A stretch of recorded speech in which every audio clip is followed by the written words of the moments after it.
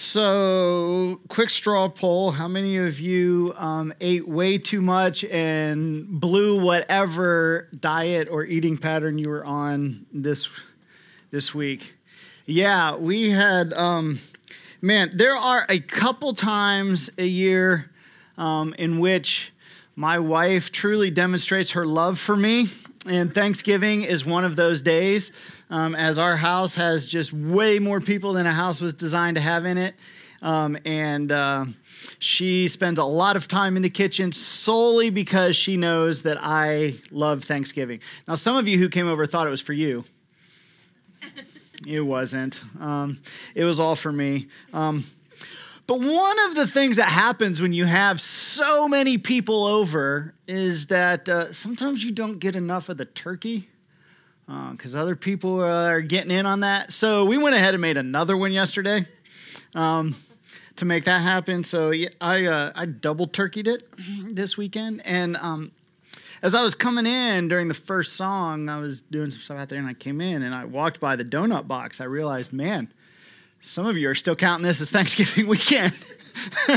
You'll start tomorrow getting back to your regular, So great weekend. This is one of the best weekends for me all year, especially since it's become an annual tradition of my Ohio State Buckeyes, making mincemeat of the team up north. And so, it's a good time. I've had a good time. But I want to finish off the weekend talking about power some more. We started 2 weeks ago with this idea of power, and we looked at the idea that all of us have an arena of power within our life.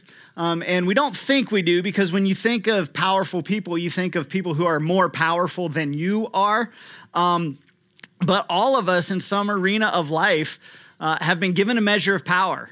Some of us may be managers or bosses, or maybe you're a parent or an oldest sibling, or I don't know, you have spending power, all kind of power. We talked about all kinds. In fact, the first week, I really wanted to sink in, and so I made everybody write down the areas that they have power in. And I got to tell you, as I went through and was reading some of the cards, and it was anonymous, so, people were able to call themselves out without me knowing. And as I was going through and reading, a lot of times people just write down kind of surfacey stuff like, oh, I got to write something. If my oldest son would have been in here and I asked him to write down something, it didn't matter what it was. He'd have been like, Jesus, and put it in because that's what you answer on Sundays, right? But man, I was proud of some of the self-reflection and the areas of power and understanding where it is that you yield power. And so we started looking at the idea that first week of what are you going to do with it? And so then that led us into week 2, where we asked the question, why would God give us power? Because after all, power is given. It's a stewardship. We're going to lose it at some juncture. Nobody keeps it forever. So why would God give you power? We looked at an amazing passage last week as Jesus demonstrated that you're given power to immediately look to give it away and to leverage it to elevate those who are around you. Now, as we keep going this week, I want to look back at, there was something I threw in right at the end of week 1 that I want to go back and talk about just a little bit more today. And that's one of the dangers of power. One of the dangers of power is that all of us at one point or another are going to be tempted to leverage our power in order to maintain and protect our power. And the reason that we do that is because that's what's modeled all around us. That's what's modeled in culture. That's how, when you look at people around you and how they rose to where they are, that's how they got there, by using their power to protect their power and gain more power. And you can look at almost all parts of society and find people who do this, use power to preserve power. But when we do that, and this is kind of going to be our focus for today, if you can't hang with me and I'm get a little too boring and you start counting ceiling tiles in here, here's kind of the bottom line is that when we do that, many times, not every time, but many times when we use our power to protect our power, we find ourselves at odds with God, which is not a good place to find yourself. But there's a tendency within all of us to resist the will of God while, and this is kind of the weird thing about that we never think about it, we resist the will of God while trying to protect the blessings of God, while trying to protect the things that God gave us in the first place. And at some point in life, and you don't need to have been a Christian to have experienced, at some point in life, that there was something that was going on, there was something that you wanted, there was something that was getting ready to happen, and you prayed. You know, it may have been a, God help me, a, God will you please give me, God can this just happen this way? You know, for some of you, you know, you may not be a big prayer. It may not have gotten any further than, and under your breath, oh, God help me, as you walked into a meeting unsure of what was getting ready to happen. But at some point you've prayed, and probably there's times that you've experienced that whatever you prayed for, you got. That it worked out the way you were hoping it would work out. That it worked out the way that you had prayed for it to work out. And for many of you, when that happened, you just kind of had that thought in your mind, like, oh, thank God. Thank God that happened. For some of you, you may have been real excited about it.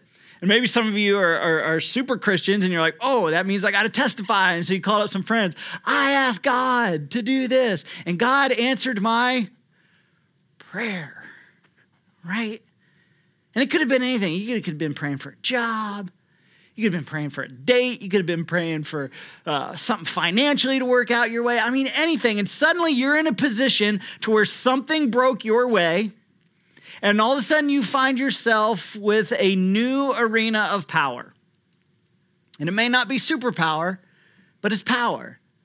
And you're convinced that if God had not intervened on your behalf, that you wouldn't be in the position that you're in. Then time goes by.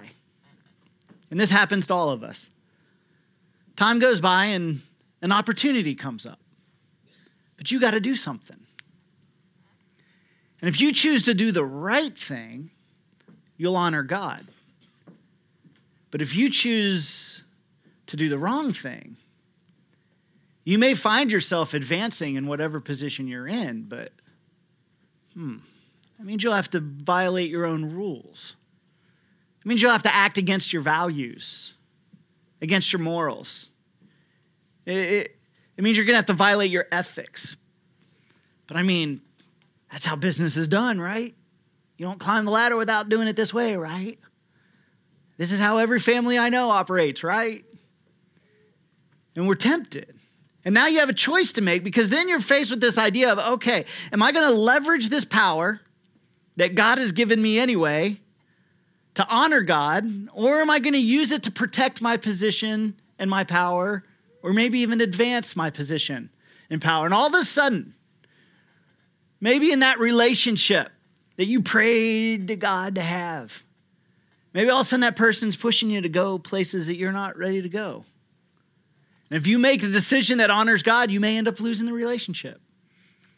Maybe you find yourself in a position of financial power because you came across something, a business deal worked out your way, or you got lucky in some way and it broke your way, and now you've got this chunk of money that you didn't have before.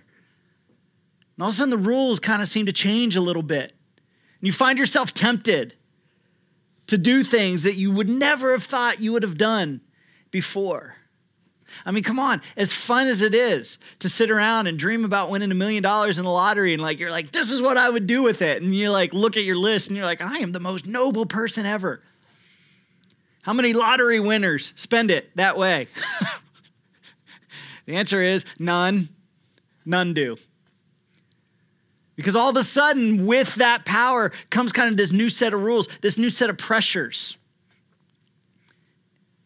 And all of a sudden we begin to resist the will of God in order to maintain the things that God gave us in the first place. We begin to resist the will of God. That is the idea of, here's what I want you to do relationally. Here's what I want you to do when you manage your business. Here's how I want you to handle your money. Here's how I want you to be generous. Here's what honesty and integrity means within whatever position of power that you have. And in order to leverage our power to maintain what we said at the beginning was a blessing of God, we may have to violate those things. That thing that if we're like, man, God, if it wasn't for you, I wouldn't have this. All of a sudden we're like, oh, okay, God, step aside. I got to protect this. And it's a trap that we all fall into. And you would never have dreamed that you would do this. And when we talk about it, we think, well, yeah, that doesn't even make sense. Why would I do that? But listen, power is intoxicating. It's intoxicating. So much so that we can't imagine the lengths that we go to in order to protect it once we have. And when we were powerless, because we all found ourselves powerless at times, when you had no financial resources and you're just scraping by and eating a whole lot of ramen noodles, maybe when you were just hoping to get a job of any sort, let alone a career that would set you up for anything, when you had no relationship and no prospects on the horizon, we would have said, if I had, whatever I had, if I had what I wanted and the power that went with it, this is how I would act. And we'd say, this is what we would do. But once we have the power, we're tempted to change the rules because everybody around us handles their power differently. And we begin to leverage our power, not to honor God, but to maintain our power. So today, I want to look at a guy who found himself in the exact same type of position. And hopefully none of us will ever find ourselves in a position with this level of implication, but within this story is this incredible insight that may surface the issue that many of us either have struggled with, are struggling with, or are going to struggle with in our life. And hopefully we can find a context in which we discover how we should respond. If you have your Bibles, we're going to be in John chapter 11. And in this passage, there's a guy named Caiaphas. And we've talked about Caiaphas in the past, but he was the most powerful Jewish person alive during the life of Christ. I mean, he held it all. He was the high priest, which was the highest position within the Jewish religious system. He had been in that position for 15 years. Nobody had ever held the position of high priest for that long before him. And because of this, he had extraordinary power. He had religious power. He had social power. He had power with Rome. He had power with the Jewish people. I mean, on every level, on every front, this guy had an extraordinary amount of power. And he was the only one in the entire nation who was allowed to go into the Holy of Holies. That was the innermost area of the temple. And only once a year could he go in, but he was the only one in the nation that was able to go in and offer up on behalf of the people and the nation of Israel a sacrifice to God on the Day of Atonement. He was also the president of a group called the Sanhedrin, which the Sanhedrin would probably the closest you could get in our modern day governmental system would probably be the Supreme Court. But they made the laws, they interpreted the laws, they enforced the laws. So they were even more powerful than our Supreme Court. And he ran that. It was the most powerful Jewish body organization. And he was the head of it. He also had power with Rome because Rome was the power that put him in as the high priest, which initially made a whole bunch of Jewish people really upset because how dare Rome decide who our religious leaders are going to be. But he had handled himself in such a way over the years that he had gained trust and influence with the people, and all of the Jewish people really respected him. And so he had power at every level. And things went really well for Caiaphas for a long time. And then Jesus showed up. And when Jesus showed up, things began to change. Now, the religious leaders, as we look back with the perspective of history and we read through the Gospels and see it all, they really get a bum rap for being really bad guys. But they found themselves in a precarious situation that I'm not so sure if any of us had been in their position, we'd have handled it any differently. Because one of the responsibilities of the religious leaders was that they were supposed to keep an eye out and look for the coming Messiah, the promised Messiah. And if that person came, they were to identify this is the Messiah and declare we're all on board with him. And so this was kind kind of their thing. And for hundreds of years, between the gap between the Old Testament and the New Testament, that was 500, 600 years. In that gap, a lot of guys showed up claiming to be the Messiah, right? And if you're the high priest, you got to be careful there because A, you don't want to miss the Messiah if he does show up, but B, you don't dare want to find yourself siding with a false Messiah. Because if you side with a false Messiah, well, then God's not going to be with that movement and it's eventually going to fail. And if you sided with somebody who all of the Jewish people looked to the Messiah to be the one to rise up and deliver them from the powers of Rome, and if you sided with that and it failed, Rome would come in and wipe you out, squash you like a bug. And so they were in a precarious position. And so on one hand, they're looking for the Messiah. We got to be paying attention. He's going to be showing up. But on the other hand, they dare not throw their hat in the ring with the wrong person. So here comes Jesus, who starts saying and teaching some really strange things, right? And supposedly doing all of these miracles that they keep hearing these things about. And they didn't like his theology. And he came from the wrong place to be an important person. And he broke a lot of their rules and their customs and made them look bad. And if he was the Messiah, they knew that things would not go very well for them because Jesus kept calling them out. And he kept making them look really bad in public, which was bad because their job was to professionally be good. Stop. That was their job. Be good. Be good enough so that you recognize the Messiah when he shows up. And then all of a sudden, here's Jesus saying, oh yeah, I'm him. And by the way, the guys whose job it is to be good, they're not good. They're hypocrites. And so they were in a really, really tough spot. Jesus was bad news for these guys. So there's this tension building between them. It just keeps getting, Jesus claiming to be a Messiah, the people looking to the religious leaders for confirmation, like, is he or isn't he? Because he's doing all these things. And as time keeps going by, Jesus getting more and more and more followers, becoming more and more popular, gaining momentum, and then it all kind of came to a head. Because one day, Jesus is sitting with his disciples. And some people show up with some news. They say, Jesus, your good friend Lazarus is sick. Now, Lazarus was one of Jesus' best friends, and he wasn't just a good friend. Him and his sisters were financial supporters of Jesus' ministry. And so Lazarus was a big deal to Jesus personally. Somebody shows up, Jesus, Lazarus is sick. You need to come. You need to come. And Jesus kind of says, yeah, I'm just going to sit here and let him die.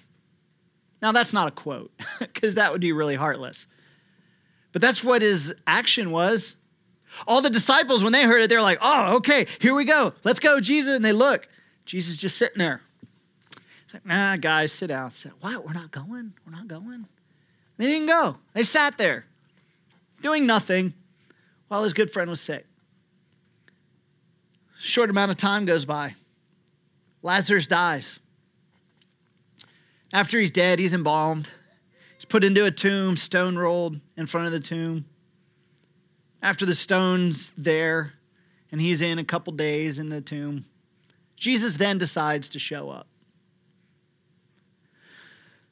And Lazarus' sisters weren't happy with Jesus. A lot of people in the Jewish community weren't happy with Jesus because after all, they were saying things like, oh my goodness, if he can do all of these miracles and he's healing strangers and doing all these things for people he doesn't know, why would he not have shown up for such an important person in his life? And with the crowd around him kind of upset at him, Jesus does this weird thing. He says, hey, let's get the stone rolled away from this tomb. And one of my favorite phrasings in Scripture, and it's only found in the King James Version, is there was an objection to the stone being rolled away. Somebody said, Lord, we don't want to roll the stone away, because surely, and this is where the King James come in, surely it stinketh. You don't get too many stinkeths in our culture. They were like, no, Jesus, Jesus, Jesus. No, no, no, no. We don't want to do this. He stinketh. In other words, he had been in there a few days. Lazarus was dead, like dead, not like mostly dead, right? He was all the way dead. So they roll back the stone. Sure enough, they were right. Stinketh. And then Jesus kind of stops with what he's doing, and he prays this interesting prayer that basically is like, he prays out loud for everybody to hear. And the prayer is basically like, God, okay, I'm getting ready to do this. You know what I'm doing. I know what I'm doing. I'm just saying this prayer so that they hear it. They know you and I are on the same page and working together here. And that's pretty much what he does. And then he calls Lazarus out of the tomb. And a man who had been dead for 4 days comes walking out. And at that juncture, all that momentum that had kind of been building with Jesus' ministry, I mean, things really just kind of break loose. I mean, up to that point, it's like, yeah, he healed a blind guy, but maybe that was legally blind, or maybe he was faking. We don't really know. Yeah, he got that one guy to walk, but maybe that guy wasn't really lame. Maybe he was just limping.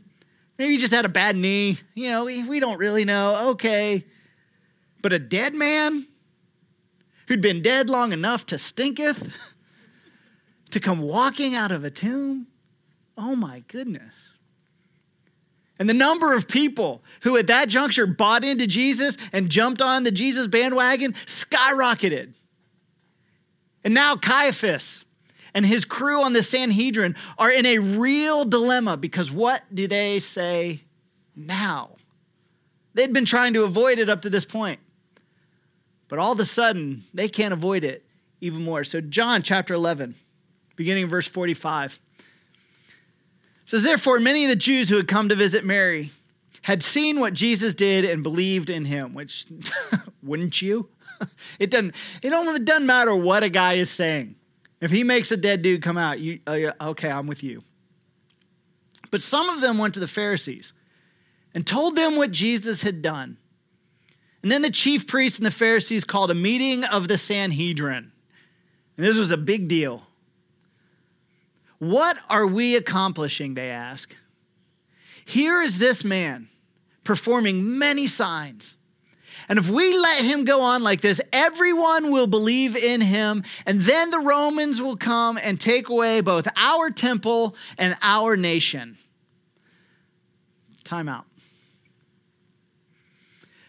They've fallen for a trap. Guys. Sanhedrin. I just heard your little speech of what you're concerned about.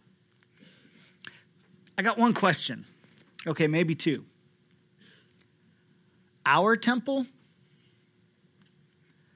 Our nation? Hey, Sanhedrin, what do you mean by that? What do you mean? What do we mean? Like they're going to take our nation? Your nation? Well, I mean, there was like Abraham and Moses and kings and prophets and all. Okay. Maybe it isn't our nation. Okay, maybe it's God's nation and he's just letting us be in charge for a little bit. Okay, it isn't really ours. We've just been given some temporary power. Okay. But in that moment, these extremely theologically astute guys have their power threatened. And their thought is, if things keep going the way that they're going, I am going to lose my place. I'm going to lose my nation, my power. Because listen, if there was ever anything that clearly belonged to God, it was the ancient nation of Israel. Right? I mean, there's no doubt. But in the moment of their power being threatened, in the moment that they realized that it might be taken away from them, they thought it was their nation. The thing that God had given them to take care of for a little while, they had falsely come to think that it wasn't something God had given them, but that it was something that was theirs. And we stand back from a historical perspective and judge them for fearing to lose something that wasn't even theirs to begin with. But then I look at my situations. And maybe you look at your situations. And maybe we're worried about losing things that aren't even really ours to lose. And we're like, wow, well, if I do this, which would honor God, which would be the right thing to do, somebody may come in and take away my place and my position and my power. And God would say to us, whoa, hold up with that. It isn't the thing you're worried about losing. Isn't that the thing that you asked me for? Well, yeah. Didn't I give it to you? Yeah, you gave it to me. Did you not tell people it was because you prayed and I answered your prayer and I gave it to you? Well, yeah. And now you're using where you are, where I put you, what I gave you to defend where you are and what you have instead of doing what you know to be right? Well, yeah, I guess. What happened? What happened? How did you get there? And what happened is the rules change. And suddenly we feel the pressure to leverage the power that God gave us to fend off God, which is a really odd position to be in. And when we do that, we end up doing things that are dishonoring to God. To which when we step back and we look at that, we've got to ask, how did we ever think that's right? How did we ever convince ourselves of that? And the answer is that's the deception of power. That's the intoxication of power. That's what happens when you get a little bit of power and you let it go to your head and it intoxicates you. And listen, some of us, when it comes to power intoxication, some of us are lightweights. It takes an embarrassingly small amount of power for us to be intoxicated with it. And here's Caiaphas, and here's the Sanhedrin, falling into that exact same mindset. If I don't get rid of Jesus, Rome is going to come in and remove me. He feared Rome more than he feared God. And when you find yourself at odds with God over the blessings of God, you fear losing what God gave you more than you fear God himself. And that's a terrible place to put yourself in. And in doing so, you are attempting to take the role of God. And we know that makes no sense. And if you would have asked us at the beginning of the whole ordeal, we'd have said, no, we'll never do that. I would never do that. But power, if allowed to take control of you and take root, will corrupt. But listen, all power, like we've said, is a stewardship. The question isn't how long you can hold on to it. The question is, what will you do with your power while you have it? Will you be that unique individual? A unique individual who in environments where everybody else is leveraging their power for themselves will let go of it and leverage it for those around you to honor the one who gave it to you in the first place. But Caiaphas, right? Caiaphas and his guys, they had a lot to lose and they couldn't see that this was what they were doing. All they could see is the power that would slip out of their hands if this Jesus thing kept going. So here's what happens. All the bigwigs are gathered together for the meeting. They're all fretting. What are we going to do about this Jesus thing? Rome is going to come in and crush us. What are we going to do? What are we going to do? What are we going to do? Verse 49, then one of them, named Caiaphas, here's our guy. One of them says, you know nothing at all. Little condescending. But he's like, come on, guys. Do you think this is complicated? This is not complicated. You're overthinking this. He says, you do not realize that it is better for you that one man die for the people than that the whole nation perish. Guys, listen up. I hear you fretting. Guys, I can save the nation. I can save our nation. I can save my nation. I have the power. All I have to do is just call a group of soldiers. They'll arrest. I can send a letter to Rome.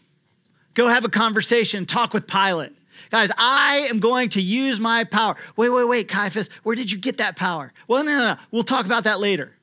But I'm going to use my power as the high priest. Wait a minute, Caiaphas, how did you become the high priest? Who put you in that position? Never mind. We'll talk about that later. I'm going to use my power as the high priest over the nation of Israel, my nation. Wait, Caiaphas, isn't that God's nation? Okay, well, yeah, I don't want to talk about that now. I'm going to use my power to rid ourselves of our problem so that Rome will leave us alone. I am going to use my power to protect my power. Dropping down to verse 53. So, from that day on, they plotted to take his life. And it's easy to read this story and look at it with our distance of time and look at it and be like, what losers. I mean, he just raised a man from the dead. Why don't you guys just go with that? Don't you think if somebody has that kind of power, don't you think he might be the Messiah you were looking for? And don't you think he's the one that's going to free you from Rome? Why are you worried about Rome? Guys, just kind of look at it. Clearly, it's the right thing to do. Who cares if Rome gets mad? Just do the right thing. It's so obvious. Just do the right thing. But isn't it true that a lot of people look at our situations from the outside and they watch what we're thinking and what we're doing, and they're looking at us going like, it's so obvious. Just do the right thing. Why are you fearing what it is that you're fearing? Just do the right thing. And it's easy for people on the outside to look at us and see what's right. But they can do that because it's not their power at risk. And the same people that are looking at us going to be like, it's so obvious what you should do, just do the right thing. There's somebody looking at them saying, you need to do the right thing. Because you've blinded yourself to the fact that you are also using your power to save your power. And in doing so, pushing and rebelling against what God would have you do. It's obvious what should be done to other people because, after all, power intoxicates. And it blurs our vision as to what we are really doing. And suddenly we find ourselves resisting God to protect what God gave us in the first place. And when you sacrifice your morals and your ethics, and you go against your values and your sense of right and wrong, everything that you're trying to hold on to begins to slip away anyway. You've undermined your own standing. You begin to lose influence with the people around you. You know what happened to Caiaphas in this story? He was successful in what he was doing. He got word out to Pilate. He called the soldiers. They put Jesus through the mock trial. Very public death on a cross in hopes to squash this whole little uprising that he was creating. Then 3 years later, somebody came in and took his place. And all of his power was gone. Then about 3 years after that, Rome came in and destroyed the temple. And that was the end of the Sanhedrin. They would never meet again.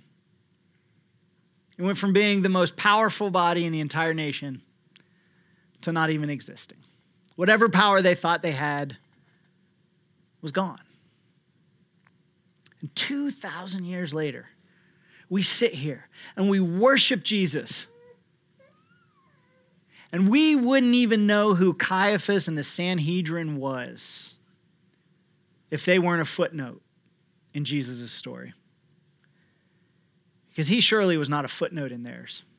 So, let me ask you, what has God given you? What has God blessed you with that you now find yourself tempted to resist his will in order to protect it? What is it that you have that you find yourself tempted with the idea of maybe violating some of your own ethical code? Violating your principles? Doing things that you know is not the right thing to be doing in order to maintain that thing that God gave you anyway? Are you leveraging your power to preserve your power? Or are you leveraging your power to lift up those around you? I mean, we just got done with a holiday this week that hopefully at some juncture during the week and weekend, you took a little bit of time to reflect on the things that you're grateful for. Things that came from God, things that we could not have done on our own and were not of our own doing. But perhaps we need to take it a bit further to end the Thanksgiving weekend. Perhaps we need to just not recognize and be thankful that we have those things, but maybe we need to perhaps ask, where am I wrestling with God because of fear that I'm going to lose the thing that I'm so grateful that God gave me in the first place? Because we're all tempted to do it at some point or another. There's probably a lot of us doing it right now. What are you doing with your power? Let's pray. Dear Heavenly Father, Lord, first of all, I thank you for the things that you have entrusted us with, the things that you have given us, the things that you have put temporarily under our power. And Lord, I pray that as we go out and go through this week, Lord, that you bring to mind areas in which we are resisting you, areas in which we're not honoring you, but we're violating your principles in an effort to protect the thing that you gave us in the first place. Lord, when we begin to do it, let it be so obvious in our mind that we can't resist acknowledging, this is what I'm doing. I'm using my power to protect my power, and in the process, I'm pushing God away. Lord, let us be people who, when we recognize our areas of power, that our response is, how can I leverage this for others? How can I honor God with what God has entrusted to me? Lord, I thank you that we are stewards, that you give us the amount that you give us. Lord, let us show ourselves worthy of it. In your name, amen. Amen. Thank you so much for being out. Look forward to next week as we gather together again. It's a beautiful